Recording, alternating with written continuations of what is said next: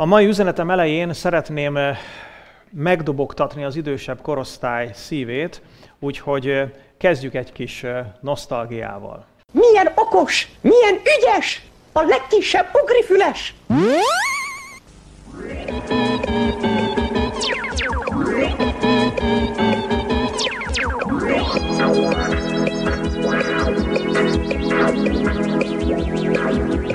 Ugri a bokorban, vígan játszik, hopp ide, hopp oda ugrik ám, de brekken se tüskés se tétovázik, ugri után üget szaporám. Látszik a bokorból két nagy nyúlfű, látszik a bokorból rekkencs orra, s még mi látszik a bokorból? Látszik egy tüskés hát! S hogyha a homályból este lesz már, nem liheg a fürge, már nem ugrál, nagyot ásít, felszúnyogál a három jó barát. Nos, kedves kortársaim, megdobogtatta a szíveteket? Az enyémet megdobogtatta. Hányan ismeritek ezt a mesefilmet? Az idősebbek ismerik, aki ismeri, az egyértelmű jele annak, hogy már kezd öregedni, de remélem nektek is tetszett, akik fiatalabbak vagytok, sőt gyerekek. Látjátok, mi gyerekkorunkban ilyen mesefilmeket néztünk, ilyen kedves, békebeli, sokat mondó, tanulságos mesefilmeket. Egy kis emlékez, ismétlés a dal alapján. Miről szólt ez a dal? Mi látszott abból a bokorból? Ugye 3 dolog, igen, 2 nagy nyúlfül, a brekkencsnek az orra és egy tüskés hát. Azért az a 3 dolog látszott a bokorból, mert a 3 jó barát rejtőzött ott, ugrifüles a nyúl, brekkencs a béka és tüskés hát a süni.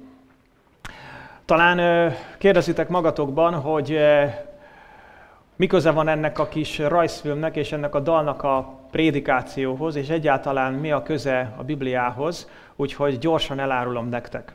Nemrégiben, amikor egy bibliai történetet olvasgattam, gondolkodtam rajta, akkor ez a mesefilm jutott róla eszembe, pontosabban ez a címadó dal, és ennek a címadó dalnak is egy bizonyos mondata, ami úgy hangzik, hogy s még mi látszik a bokorból.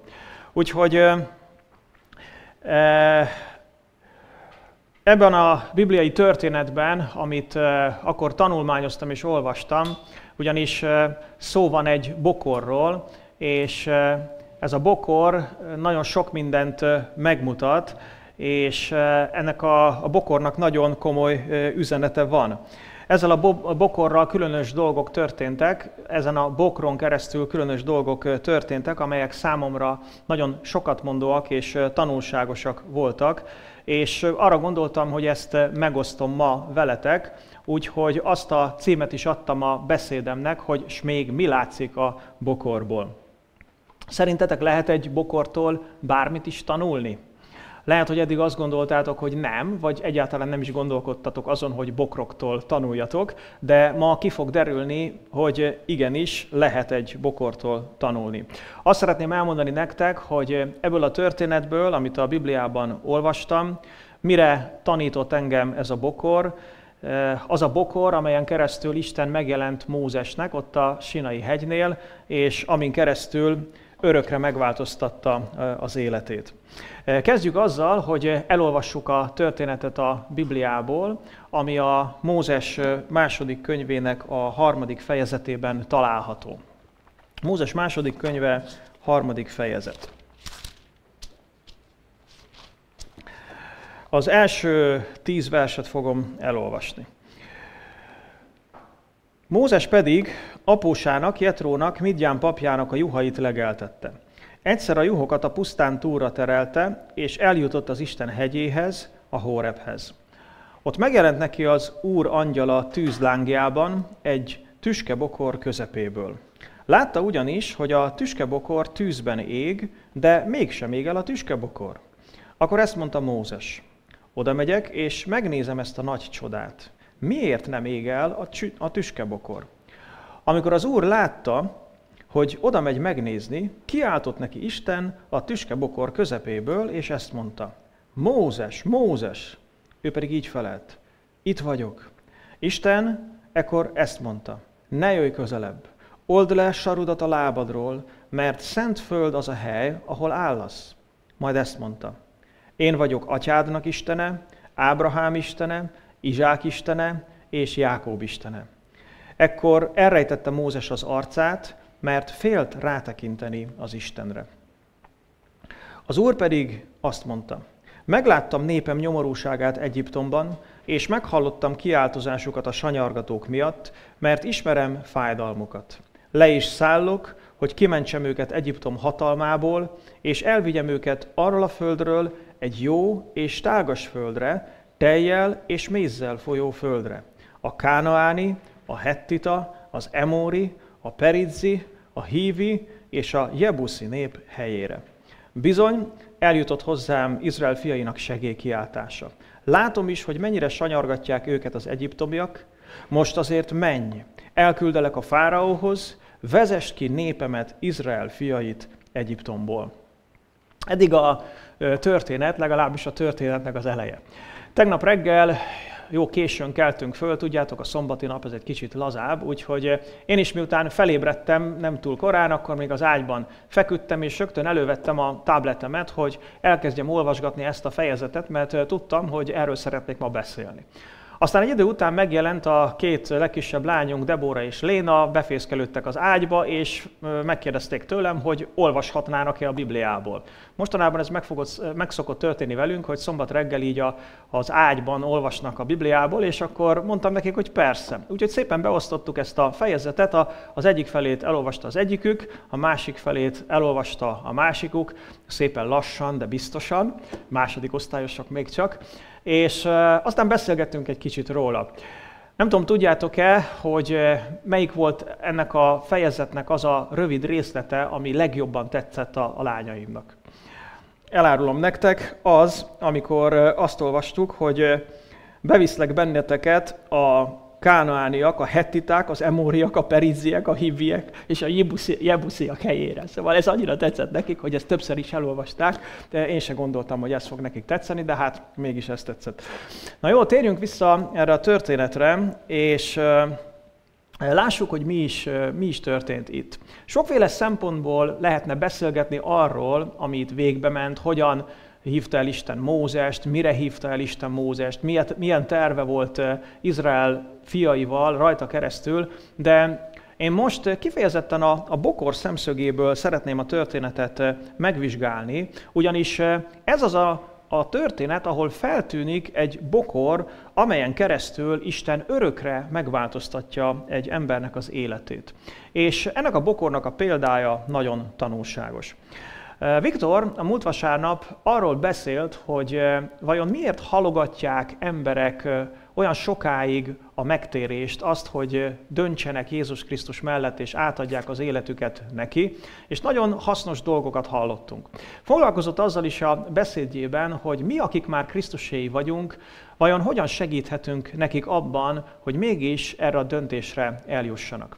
Azért mondom el ma nektek a bokorral kapcsolatos tanulságokat, amit én megértettem, mert szorosan kapcsolódik Viktornak az üzenetéhez, és ehhez a bizonyos második kérdéshez, hogy hogyan is segíthetünk mi a barátainknak, az ismerőseinknek, a körülöttünk lévőknek abban, hogy Jézus Krisztusra rátaláljanak. A bokor tanításának ugyanis köze van a körülöttünk élő emberek megtéréséhez, és hiszem, hogy amit Isten nekem tanított ezzel kapcsolatban, az számotokra is tanulságos lesz.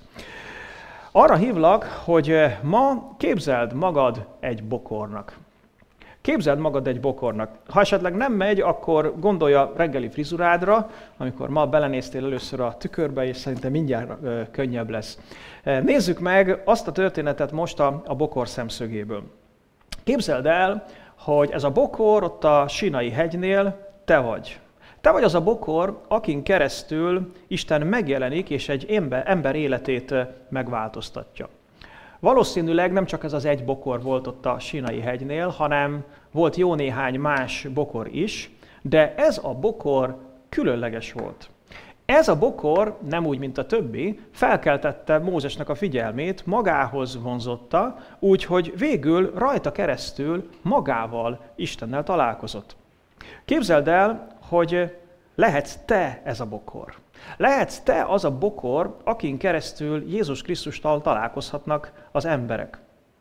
Ez a bokor jelképezhet bennünket, és be is mutatja, hogy hogyan akar Jézus Krisztus bennünket használni abban, hogy rajtunk keresztül mások találkozzanak vele. Ha egy bokor eszköz tudott lenni abban, hogy egy ember élete megváltozzon, akkor hogy ne lehetnénk mi eszközök abban, hogy egy ember élete megváltozzon? Hogyan? Az első dolog, amit érdemes végig gondolnunk, amikor ezen gondolkodunk, hogy mi volt ennek a bokornak a különlegessége. Fogalmazhatnék úgy is, hogy mi volt ennek a bokornak a titka.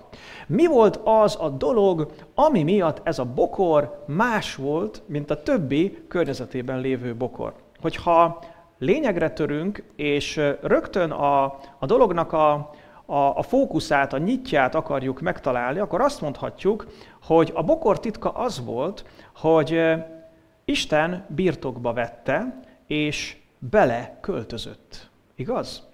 Isten birtokba vette ezt a bokrot, és beleköltözött abba a bokorba. Ettől pedig az a bokor különleges lett. Olyan dolgok történtek vele, és rajta keresztül, ami a többi bokorral és a többi bokron keresztül nem történt meg. Azért tudtak ezek a dolgok megtörténni vele és rajta keresztül, mert Isten birtokba vette őt és beleköltözött.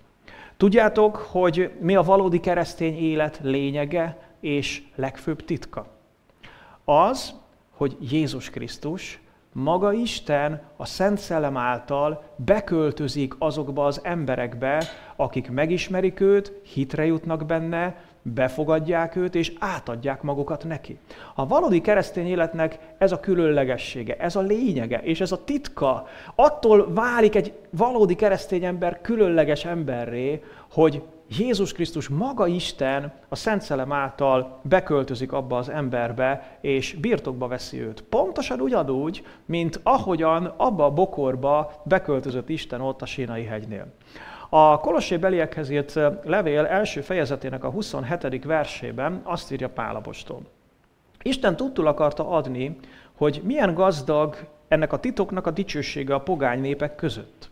Ez a titok az, hogy Krisztus bennetek van. Pál apostol egy titokról beszél. Egy olyan titokról, ugye azt nevezzük titoknak, amiről nem tud mindenki. Azt nevezzük titoknak, amiről csak egy bizonyos kiválasztott csoport tud. Arról beszél Pál apostol, hogy van egy titok. A Krisztus követőknek, a valódi keresztényeknek van egy titka. Ráadásul ennek a titoknak nagyon nagy dicsősége van. És ennek a titoknak a dicsősége rendkívül gazdag. Mi ez a titok? Ez a titok az, hogy Krisztus benne él azokban, akik az övéi. Ez egy fantasztikus dolog. Amikor valódi keresztényé válik egy ember, akkor ez nem azt jelenti, hogy elfogad vezetőnek, tanítónak, példaképnek egy személyt, aki olyan sok jót mondott, tanított és tett, és próbálja ő is úgy élni az életét, ahogyan ő élte egyszer régen. Mert a legtöbb vallás az erről szól. De a kereszténység nem erről szól. A kereszténység arról szól, hogy mi személyes kapcsolatba kerülünk Jézus Krisztussal, a testet öltött Istennel, felismerjük azt, hogy ő személyesen bennünket megváltott, amikor meghalt a kereszten a bűneinkért, és feltámadt a halálból. És amikor ez megragad minket, érezzük az ő jelenlétét, és kinyitjuk a szívünket, a bensőnket ő előtte, hogy költözzön oda be. És Jézus Krisztus konkrétan, valóságosan a Szent Szellem által beköltözik a lényünkbe. Személyesen veled is ez történt akkor, amikor Krisztusé lettél. Személyesen veled is ez történhet, ha még nem lettél Krisztusé, de gondolkodsz rajta. A Korintoszi első levél 6. fejezetének a 19. verse azt írja: vagy nem tudjátok, hogy testetek, amit Istentől kaptatok, a bennetek levő Szent Szellem temploma? Szóval a testünkről úgy beszél az Új Szövetség, mármint a Krisztus valódi követőinek a testéről, hogy az egy templom. Egy olyan épület, amelybe az Isten lakik. Egészen pontosan a Szent Szellem. Gondolj most magadra. Ott, ahol vagy, egy kicsit tapogasd meg a testedet. Lehet, hogy sokszor nem így tekintesz rá, de a te tested egy templom. A te tested magának Istennek a lakóhelye, amióta Jézus Krisztusnak átadtad magadat. Szóval ő benned él. Ezért a valódi keresztény élet lényege, ereje, gyümölcsözőségének és hatékonyságának a kulcsa az, hogy Jézus Krisztus él és működik bennünk. Pál apostol ugyanerről ír a Galata levél 2. fejezetének a 20. versében, ahol azt írja: Krisztussal együtt keresztre vagyok feszítve, többé tehát nem én élek, hanem Krisztus él bennem. Azt az életet pedig, amit most testben élek, az Isten fiában való hitben élem, aki szeretett engem, és önmagát adta értem. Azt mondja Pál, hogy az életemben történt valami. Meghaltam önmagamnak. Meghaltam az istentelen, hitetlen, törvényszegő életemnek. Mert felismertem, hogy ez nem jó, és elválaszt engem az én teremtőmtől, de én nem akarok tőle elválasztva élni. Én Istennel, az én teremtőmmel és alkotómmal akarok élni. És felismertem azt, hogy Jézus értem helyetten meghalt és feltámadt. Ezért én átadtam önmagamat neki, belemerítkeztem az ő halálába, eltemetésébe és feltámadásába, ilyen módon meghaltam a réginek, a bűnösnek, az istentelennek, önmagamnak, és most már Krisztusé vagyok. De nem egyszerűen csupán Krisztusé vagyok a saját erőmből, hanem azt írja Pál, emlékezzetek, hogy többé nem én élek, hanem Krisztus él bennem. És azt az életet, amit most élek ebben a testben, azt az ő belé vetett hitben élem. Ebben kell hinned.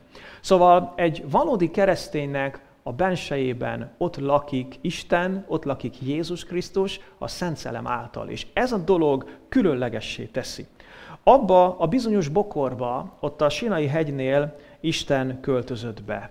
Belénk Jézus Krisztus a Szent Szellem által költözött be. Hogyha pedig Krisztus a Szent Szellem által bennünk lakik, bennünk él, már pedig bennünk lakik és bennünk él, akkor olyan dolgok történhetnek velünk, és olyan dolgok történhetnek rajtunk keresztül, amelyek más emberekkel egyszerűen nem tudnak megtörténni. És ennek a része az is, hogy megváltozhat emberek élete körülöttünk a közreműködésünkkel azért, hogy ők is Krisztuséi legyenek. Én hiszek ebben. A következő dolog, amit ebből a történetből látunk, az a vonzásnak a törvénye. Na ne ijedjetek meg, nem olyan értelemben gondolom ezt, ahogy a mostanában sokan emlegetik, hogy a gondolataikkal, a félelmeikkel, a reményükkel, a hitükkel bevonzhatnak az életükbe bizonyos dolgokat, hanem Jézus szavai alapján mondom ezt, aki egy alkalommal a következőt mondta. János evangélium a 6. fejezetének a 44. versében olvassuk. Senki sem jöhet én hozzám, ha nem vonzza őt az Atya, aki elküldött engem. Senki sem jöhet én hozzám, ha nem vonzza az Atya, aki elküldött engem, mondja Jézus. Ez a kifejezés itt az eredeti nyelvben, ez a helküó ige, ez azt jelenti, hogy húz, von, kihúz, vonszol, rángat, hurcol, vonz. Azt mondja Jézus, hogy az Atya valami ilyesmit csinál azokkal az emberekkel, akik ott vannak körülötte. Hogy megmagyarázhatatlan isteni erővel elkezdi húzni, vonni, néha ráncigálni az embereket oda Jézushoz. Hogy felismerjék, hogy kicsoda Jézus, és tudjanak hinni ő benne. Jézus arról beszél, hogy Isten vonzást gyakorol az emberek lelkére, hogy odahúzza őket, a figyelmüket és a szívüket ő hozzá. Sőt, Jézus szavai szerint ez a vonzás ez feltétlenül szükséges is ahhoz, hogy valaki hozzá tudjon jönni. Az evangéliumi vonzás törvénye úgy szól, hogy akkor tud egy ember Jézus Krisztushoz jönni, amikor Isten vonzza őt. Akkor tud egy ember Jézus Krisztushoz jönni, amikor Isten vonzza őt. Jézus feltámadása és mennybe menetele óta azt mondhatjuk, hogy egy ember úgy tud Jézushoz jönni, hogyha ő maga, Jézus hívja és vonzza őt magához. A János evangélium a 12. fejezetének a 32. versében Jézus mondta: Én pedig, ha felemeltetem a földről, magamhoz vonzok mindeneket. Nézzétek, miről beszél Jézus, hogy ha felemeltetem majd a földről, akkor magamhoz vonzok mindeneket. Mit jelenthet az, hogy felemeltetek a földről? 2 dolgot. Az egyik az ő kereszt halálát, ahol felemeltetett a földről, a kereszten, úgy, mint ahogyan Mózes felemelte azt a bizonyos érckígyót ott a pusztában, egy póznán, hogy aki rátekint hittel, az ne halljon meg a kígyóknak a marásától. Ugyanúgy Jézus is felemeltetett ott a kereszten, hogy aki hittel rátekint, az ne vesszen el a bűnei miatt. De jelentheti ez a felemeltetés azt is, amikor Jézus felemeltetett, visszaemeltetett a mennybe. A feltámadása után oda, ahonnan jött. Mind a 2 igaz. Azt mondja Jézus, hogy amikor majd felemeltetek, akkor magamhoz fogok vonzani mindeneket. Szeretném, hogyha látnátok, ti, akik már Krisztuséi vagytok, hogy Jézus személyének és az ő megváltó művének, halálának és feltámadásának van egy különleges vonzása. Ez egy megmagyarázhatatlan, természet fölötti isteni vonzás. Egyszerűen az történik, hogy amikor emberek hallanak Jézusról, hallanak arról, hogy ő kicsoda, hogy mit tett értük, hogy hogyan halt meg, hogy hogyan támad föl, akkor egy különleges dolog tud történni a szívükben, hogy ez az üzenet, ez elkezdi őket vonzani oda Jézushoz, hogy ők is megtérjenek. Nem tudom, hányan vagytok, akiknek a megtérésében annak idején, amikor ez lejátszódott, akkor ez tapasztalható volt. Én annyira világosan emlékszem rá, hogy akkor, amikor sok évvel ezelőtt úgy döntöttem, hogy Jézusnak adom az életemet, akkor annyira erőteljesen éreztem ezt a vonzást. Természetesen ebben a vonzásban van lehetősége az embernek nemet mondani, de ez a vonzás, ez ott van. Szinte hallom a kérdést, ami megfogalmazódhat bennetek, hogy akkor most Isten mindenkit vonz? Ha csak azt tud hozzájönni, akit ő vonz, akkor ő mindenkit vonz. Ha valakit nem vonz, akkor nem tud hozzájönni. Nem akarok ebbe a kérdésbe most nagyon mélyen belemenni, de én úgy hiszem, hogy Isten mindenkit vonz, aki hall Jézusról. És összességében is az élete során vonz. Nem állandóan, nem biztos, hogy sűrűn, de én hiszem, hogy az élete során legalább néhányszor Isten mindenkit megkörnyékez, és elkezdi vonzani. Akik pedig hallanak Jézusról, azok pedig ezt a vonzást még inkább, még személyesebben, még gyakrabban tudják érzékelni. Ennek a történetnek az első tanulsága tehát ez. Isten odavonzotta magához Mózest, és azután kijelentette magát neki. Szóval Isten először elkezdte vonzani Mózest. Odavonzotta magához, és amikor odavonzotta magát, akkor kijelentette önmagát a számára. Pontosan úgy, ahogyan ezt az evangélium korszakában Jézus teszi. De figyelj csak!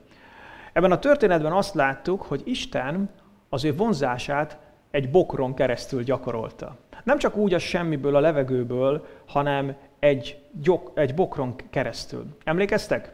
Mi vagyunk most ez a bokor. Jézus Krisztus pontosan ezt akarja tenni velünk. Minket, akik már az övéi vagyunk, akar használni abban, hogy általunk másokat is magához vonzon.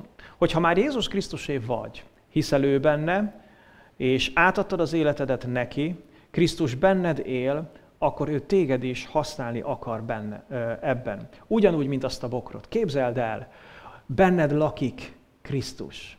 És rajtad keresztül elkezdi vonzani azokat, akik körülötted vannak, és amikor ők közelebb jönnek, akkor találkozhatnak ővele, és megváltozhat az életük.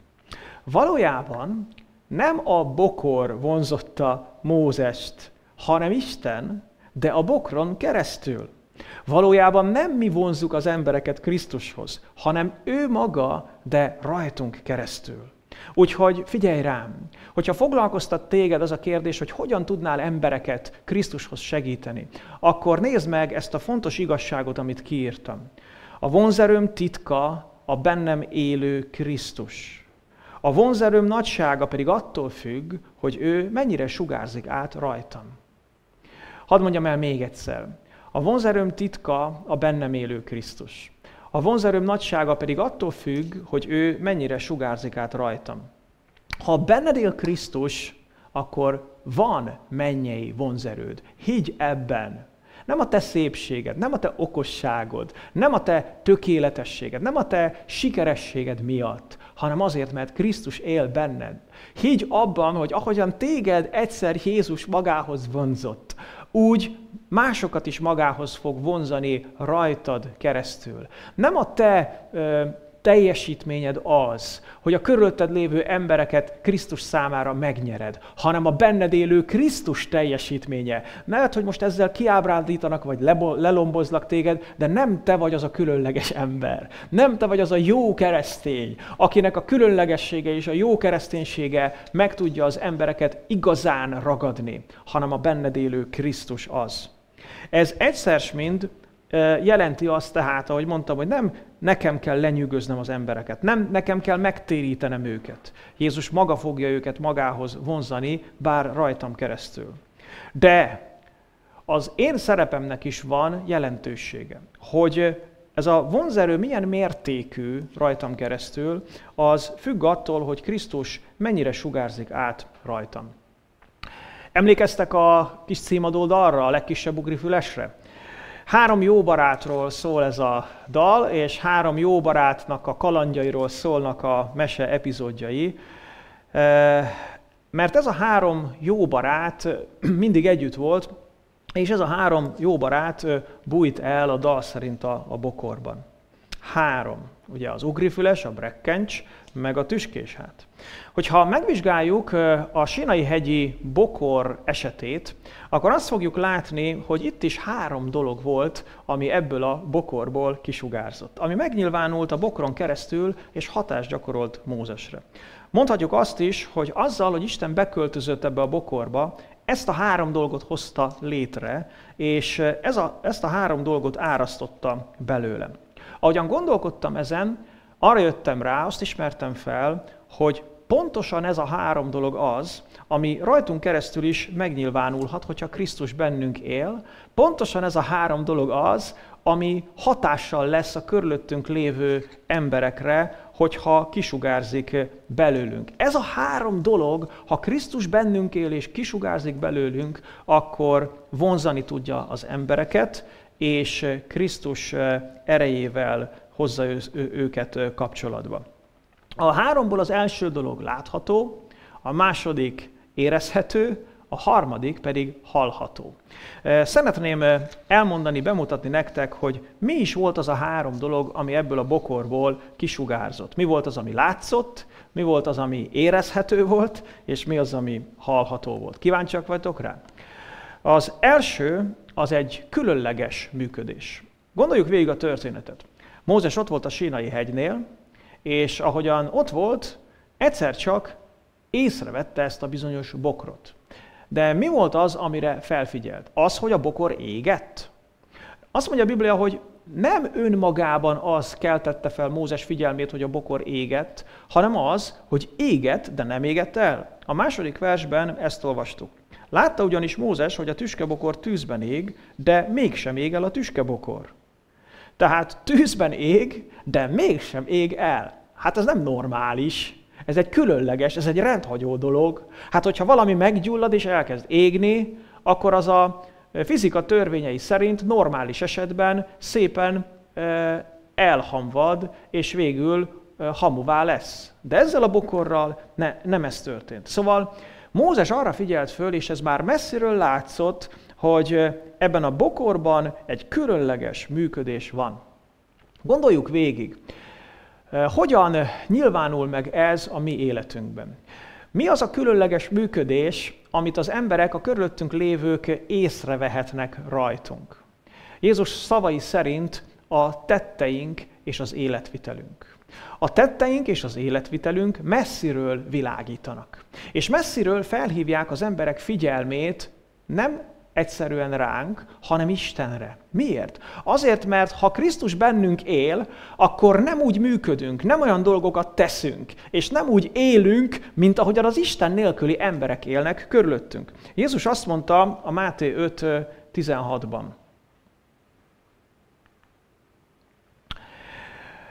Úgy ragyogjon a ti világosságotok az emberek előtt, hogy lássák jó cselekedeteiteket, és dicsőítsék a ti mennyei atyátokat.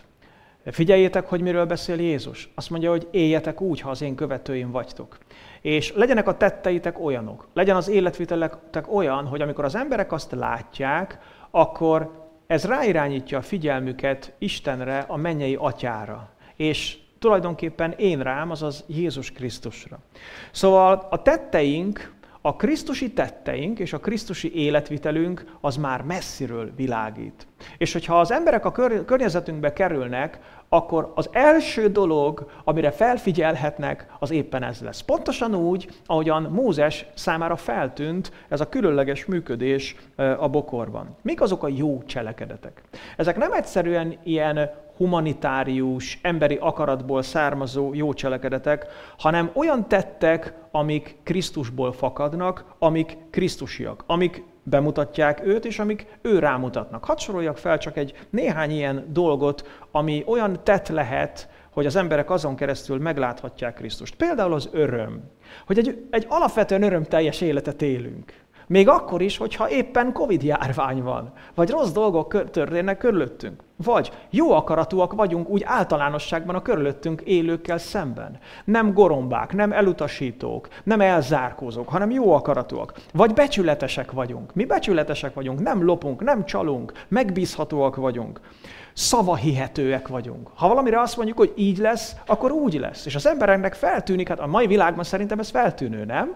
Hogy annyi mindenki mond annyi mindent, hogy majd ez lesz és az lesz, és közben nem az lesz. De hogyha én nem ilyen vagyok, pusztán azzal, hogy szavahihető vagyok egy szavahihetetlen világban, már felhívom magamra a figyelmemet, mert azt mondják az emberek, ez egy különleges működés, hát ez ég, de nem ég el. Valami van benne. Ilyen dolog lehet a szorgalom, hogy szorgalmas vagyok, a munkámat odaadóan végzem, és nem vagyok lusta, nem vagyok trehány. Ilyen dolog lehet a megbocsátás, hogy megbocsátó vagyok, hogy nem tartom a haragot, hogy nem klikkesedek, hogy nem pletykálkodok, hogy nem szidom az embereket magam körül. Ilyen lehet az, hogy hajlamos vagyok és kész vagyok bocsánatot kérni másoktól, ha valamit elrontottam. Ilyen lehet az, hogy kész vagyok megosztani a dolgaimat. Uzsonnát viszek a munkahelyre és adok a kollégának, vagy az iskolába és adok az osztálytársamnak. Megosztom, amin van. Hogy jó dolgokat cselekszem, nem csak azokkal, akik hozzám jók, hanem azokkal is jó vagyok, akik velem ellenségesek. Nos, ezek lehetnek például többek között azok a krisztusi cselekedetek, amelyeket, hogyha gyakorlunk, hogyha éljük, akkor már messziről felhívja az emberek figyelmét, hogy wow, ez egy különleges működés. Ez nem olyan, mint amilyen normálisan lenni szokott. Igazán ezeket a krisztusi tetteket és ezt a krisztusi életvitelt maga Jézus, a bennünk élő Krisztus személyes hatása hozza létre bennünk. Ez a jó. Természetesen nekünk is törekednünk kell ezekre tudatosan, de ez nem egyszerűen egy ilyen tudatos, jó keresztényi elkötelezettségből fakad, hanem abból a kapcsolatból, amelyel Krisztusban élünk. Hogyha Krisztus bennem él, bennem működik, akkor nem is tudok nem ilyen lenni. Akkor nem is tudnak a tetteim, és nem is tud az életvitelem nem krisztusi lenni.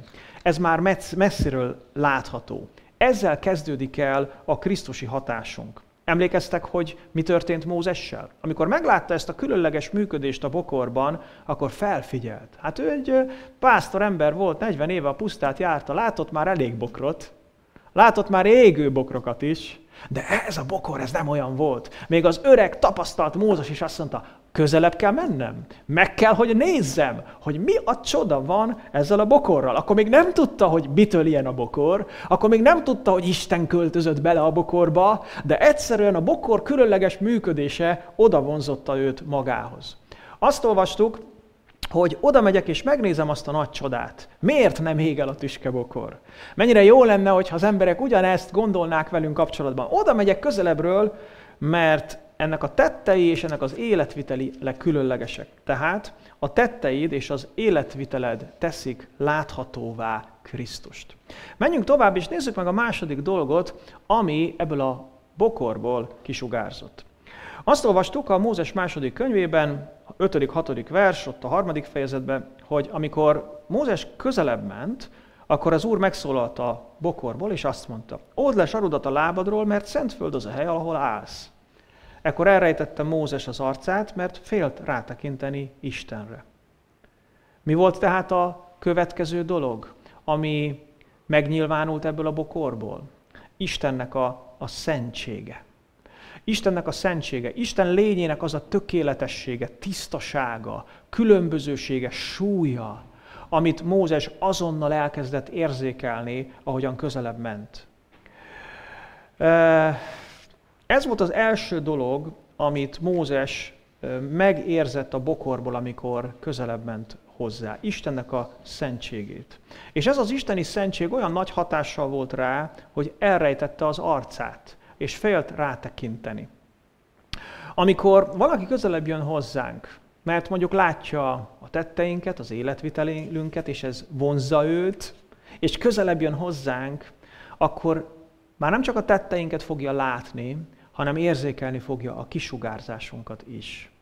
Mi az, amit éreznie kell belőlünk? Isten szeretetét? Igen, természetesen azt is. Isten szeretetét. Nagyon fontos, hogy érezze Istennek a szeretetét. És még mit? A szentséget. Krisztusnak a szentségét. Kedves barátaim, hadd hangsúlyozzam ma ezt is nektek. Egyszerűen az embereknek érezniük kell rajtunk keresztül, a közelünkben az isteni szentséget és a krisztusi szentséget. Mit jelent a szentség? A szentség az elkülönítettséget jelent, amelynek két pólusa, két arca, két oldala van. Átadottság, elkülönítettség valami számára, ebből kifolyólag elkülönülés is valamitől. Sokszor, amikor a szentségről gondolkodunk, akkor valahogy ösztönösen arra gondolunk, hogy a szentség azt jelenti, hogy mit nem szabad csinálni. A szentség arra vonatkozik, hogy mitől kell magunkat elkülönítenünk. De figyeljetek, a szentség nem itt kezdődik. A szentség nem azzal kezdődik, hogy valamitől el akarok különülni, hanem a szentség azzal kezdődik, hogy valami számára el akarok különülni. Hogy valaminek, egész pontosan valakinek oda akarom adni magamat, és odaadtam magamat. És mivel odaadtam annak a valakinek, annak a valaminek magamat, ezért természetszerűleg más dolgoktól elkülönülök. Azoktól a dolgoktól, amelyek nem homogének, és nem harmonizálnak azzal a valakivel, akinek odaadtam magamat. Én hoztam majd szent tárgyat, vannak otthon szent tárgyaim, és az egyik legjellegzetesebb szent tárgyamat elhoztam, ez a fogkefé. Azért szent ez a tárgy, mert ha hiszitek, ha nem, mi otthon nem egy fogkefével mosunk fogat mindannyian, hanem mindenkinek van saját fogkeféje. És nekem is ilyen módon van. Tehát ez az egyszerű fogkefe, ez azért szent tárgy, mert kifejezetten az én számomra van elkülönítve. Ebben a megtiszteltetésben van része. A többiek nem mosnak vele fogat, azért, mert tudják, hogy ezzel én mosom a fogamat. Értitek, hogy mi a fogkefémnél lényege? Nem az a lényege a fogkefémnek, és nem attól szent tárgy, hogy a többiek nem moshatnak vele fogat, hanem attól, hogy én mosok vele fogat. És mivel én mosok vele fogat, ezért mások nem. Ugyanaz a helyzet a valódi szentséggel. A valódi szentség az abból indul ki, hogy én odaadtam magamat Istennek. Odaadtam magamat Jézus Krisztusnak. Az övé vagyok, övé a szívem. És felismertem azt a minőséget, aki ő, aki az ő személye. És ezért elkülönülök mindazoktól a dolgoktól, amelyek nem harmonizálnak az ő isteni szeretetével, tökéletességével, jóságával. És amikor szentségben élek, akkor automatikusan ott vannak azok az irányok előttem, hogy mi az, amit helyeslek, és mi az, amit nem. Mi az, amiben gyönyörködök, és mi az, amiben nem. Mi az, amiben részt veszek, és mi az, amiben nem. A szentség, a valódi szentség az nem egy külső beszabályozottság, hanem egy belső minőség. Egy isteni minőség bennem, ami belülről kifelé hat, és ha ott van, akkor érzékelni fogják a körülöttem lévők is. Azt írja Péter apostol az első levele első fejezetének a 14. versétől. Régebben, amikor még nem ismertétek Jézus Krisztust, a bennetek lévő gonosz kívánságok szerint éltetek. Most azonban Isten engedelmes gyermekei lettetek. Ezért ne éljetek tovább úgy, mint régen, hanem életetek minden területén szentek legyetek, mivel Isten is szent, aki elhívott benneteket.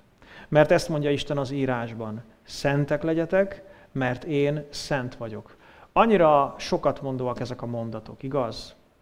Arról beszél itt Péter apostol, hogy milyen volt az életünk régen. Azt mondja, hogy régen, amikor még nem ismertük Krisztust, akkor a bennünk működő gonosz kívánságok szerint éltünk. Most azonban ezektől elfordultunk, és Isten engedelmes gyermekeivé lettünk. Tehát nem a régi istentelen kívánságok és indulatok szerint éljük az életünket, hanem a bennünk élő Krisztus szerint. És azt mondja Péter apostol, arra tanít, arra szólít fel bennünket, hogy figyeljetek, éljetek szentül, legyetek szentek. Az egész szívetek legyen Jézus Krisztusé, és mindent, amit tesztek, amit gondoltok, amiben gyönyörködtek, amit helyeseltek, azt Krisztusnak a jellemén, személyén, értékein keresztül mérjetek meg. Mert Isten a szent hívott el bennünket, és azt szeretné, hogy mi is szentek legyünk. Ha Jézus Krisztusé vagyok, akkor a szívem is az Úré, és ez érzékelhető rajtam. Mózes tehát, amikor oda közeledett a bokorhoz, akkor Istennek a szentségét érezte. Isten szentségének a megtapasztalása az egy Isten iránti tiszteletet hozott létre benne, és segítette felismerni azt, hogy kivel is találkozik valójában. Ez ugyanígy van ma is, hogy amikor az emberek megtapasztalják a környezetünkben azt, hogy mi Krisztuséi vagyunk, és hogy mi szentek vagyunk, akkor ez segít felismerni nekik az Isten nélküliségüket és a bűnösségüket. Persze ezt nem mindenki fogja tolerálni. Lesznek olyan emberek, akik ezt nem szeretik, és ezért inkább eltávolodnak tőlünk. De mi, ha Krisztuséi vagyunk, akkor Krisztusnak a szentségét kell, hogy képviseljük és hordozzuk. A bűnösség felismerése nélkül nem tud igazán megtérni és gyökeresen megváltozni senki. Az embereknek fel kell ismerniük, hogy miért van szükségük megváltásra. Azért, mert istentelenek és a bűneik miatt elveszettek. Mi nem egyszerűen csak egy pozitív jövőt hirdetünk az embereknek, hogy figyelj, azért mégiscsak jobb lesz a mennyben, mint a tűzzel és kénnel égő tóban, úgyhogy gyere te is velünk az új világba. Nem egyszerűen erről szól az evangélium, sőt, először nem erről szól, hanem arról, hogy barátom, te elszakadtál az Istentől, istentelenül élsz, és nincs jelen Istennek a dicsősége az életedben, szükséged van ő rá.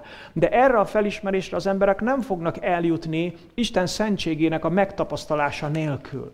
Hogyha mi beszélünk az embereknek Krisztusról, de közben szentségtelenül élünk, akkor az csak üres szó lesz számukra, és nem fogják érzékelni, megtapasztalni Isten lényének, személyének azt a vonzó tökéletességét és a súlyát. Annyira érdekes Mózesnek a történetét megvizsgálni. A későbbiekben arról olvasunk, hogy Mózesnek egy csomó kifogása volt Isten elhívásával kapcsolatban, de végül mégiscsak igent mondott.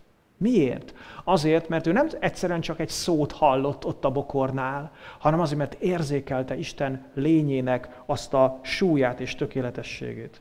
Azt írja a Zsidók 12-14-ben a Biblia, hogy törekedjetek mindenki iránt a békességre és a szent életre, amely nélkül senki sem látja meg az Urat. Mivel Isten szent, ezért szentség nélkül, teljes odaadottság nélkül senki sem látja meg az Urat. Sem mi, sem a körülöttünk élők. Én amikor tegnap olvastam ezt a Biblia verset, akkor arra figyeltem föl, hogy ez a Biblia vers, ez vonatkozhat a körülöttünk élőkre is. Tehát nem csak ránk, hogy a szentségre szükségünk van ahhoz, hogy mi meglássuk az Urat, hanem a körülöttünk élők szempontjából is van üzenet ennek a Biblia versnek. Hallgasd most ebből a megközelítésből. Törekedjetek mindenki iránt, akik körülöttetek élnek, a békességre és a szent életre, amely nélkül senki sem látja meg az Urat. Ha én nem élek szent életet, akkor a körülöttem lévők nem fogják meglátni az Urat. Az első dolog, amit Mózes érzékelt a bokorból, amikor közelebb ment, az Istennek a szentsége volt. Tehát az előbb elmondtam, hogy a tetteink és az életvitelünk teszik láthatóvá Krisztust, itt pedig azt szeretném mondani, hogy a szentségünk teszi érezhetővé Krisztust. És volt egy harmadik dolog is, ami kisugárzott ebből a bokorból, kijött ebből a bokorból, ez pedig az üzenet volt. Ez már nem látható, nem érzékelhető, hanem ez egy hallható megnyilvánulása volt Istennek. A 7-től a 10. versig olvassuk azt, ez volt a történetnek a kifejlete, amikor Mózes ott állva, már saru nélkül, érzékelve Istennek a szentségét, kapott egy szóbeli üzenetet Istentől. Az Úr pedig azt mondta. És aztán elkezdett beszélni neki a terveiről, és utána egy személyes küldetést adott neki, azt mondta, hogy most azért menj, én elküldelek téged. Amikor valaki megtapasztalja Istennek a szentségét, akkor megnyílik a füle, hogy meghallja Isten üzenetét.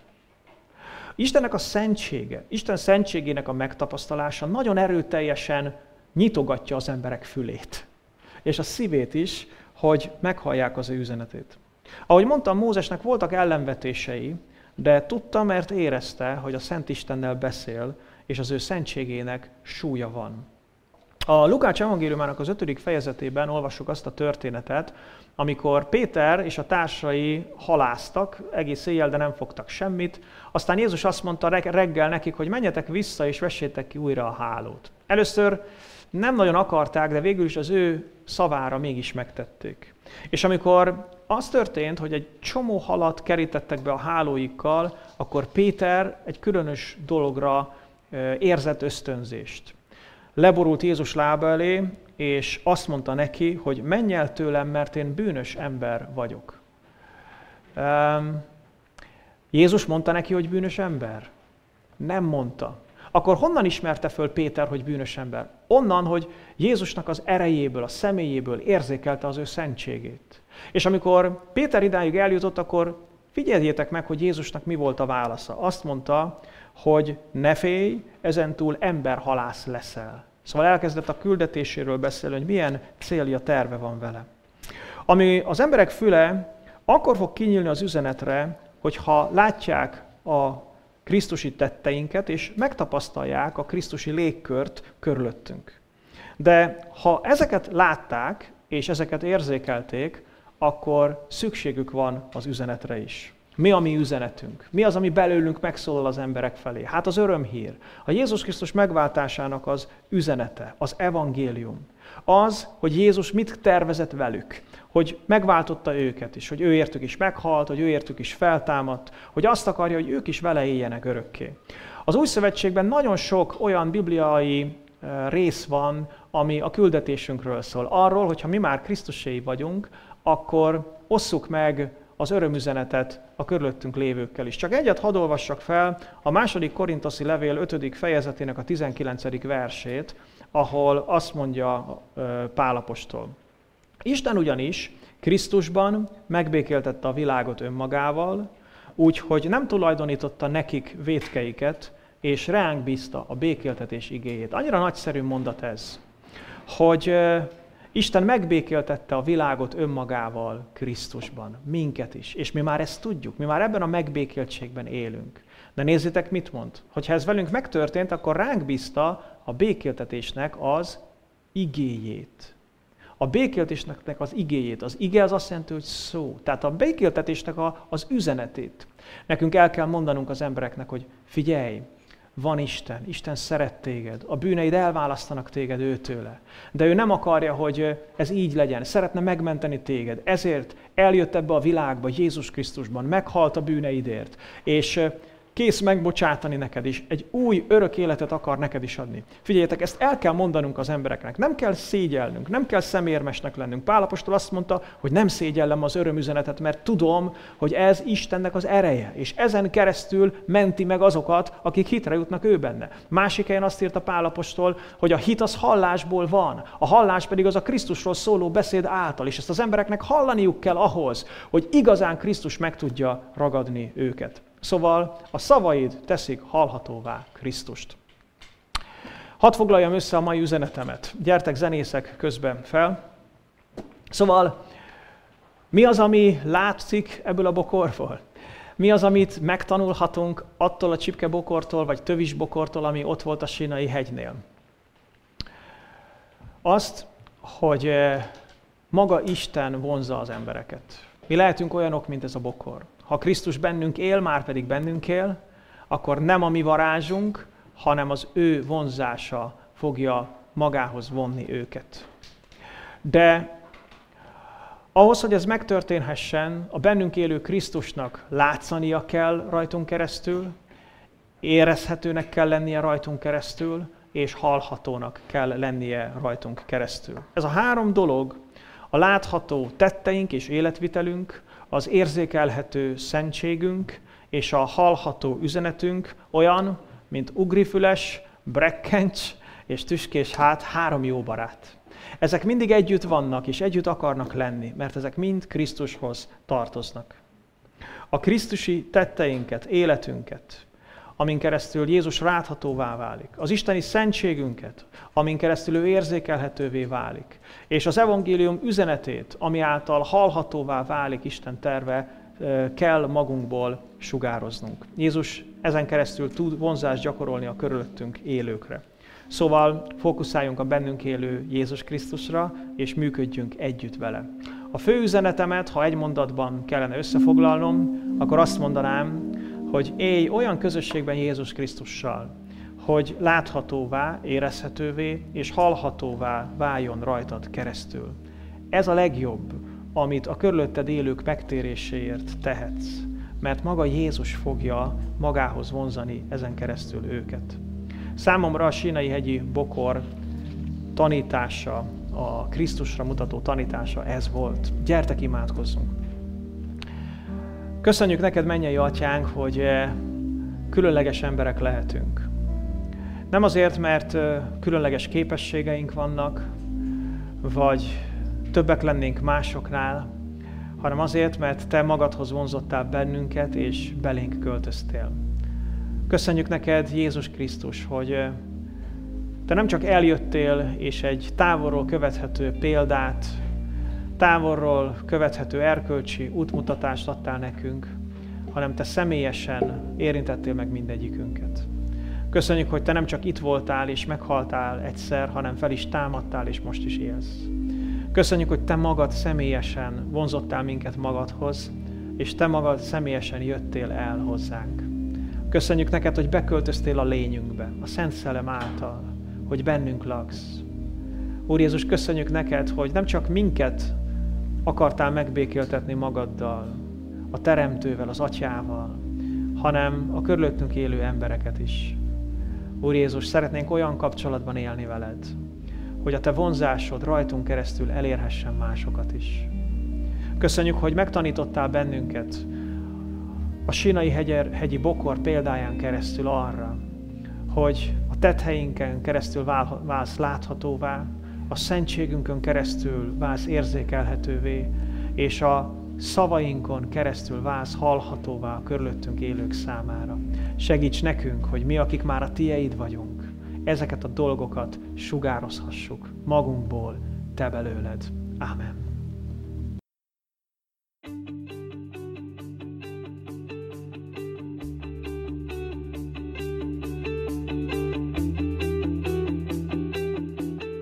Kedves hallgatóm, örülök, hogy ebben az üzenetben velem tartottál.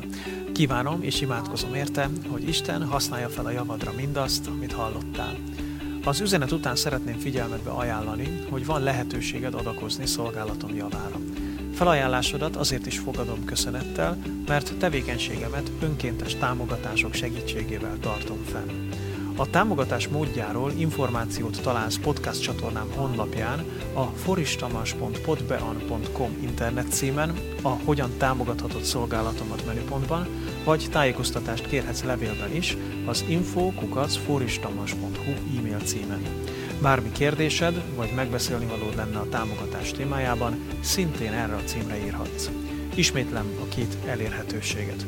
Podcast csatornám honlapját tehát a foristamas.podbean.com internet címen találod, e-mailt pedig az info@foristamas.hu címre küldhetsz. Köszönöm, ha támogatásoddal mellettem állsz, Isten áldjon, várlak a következő üzenettel is.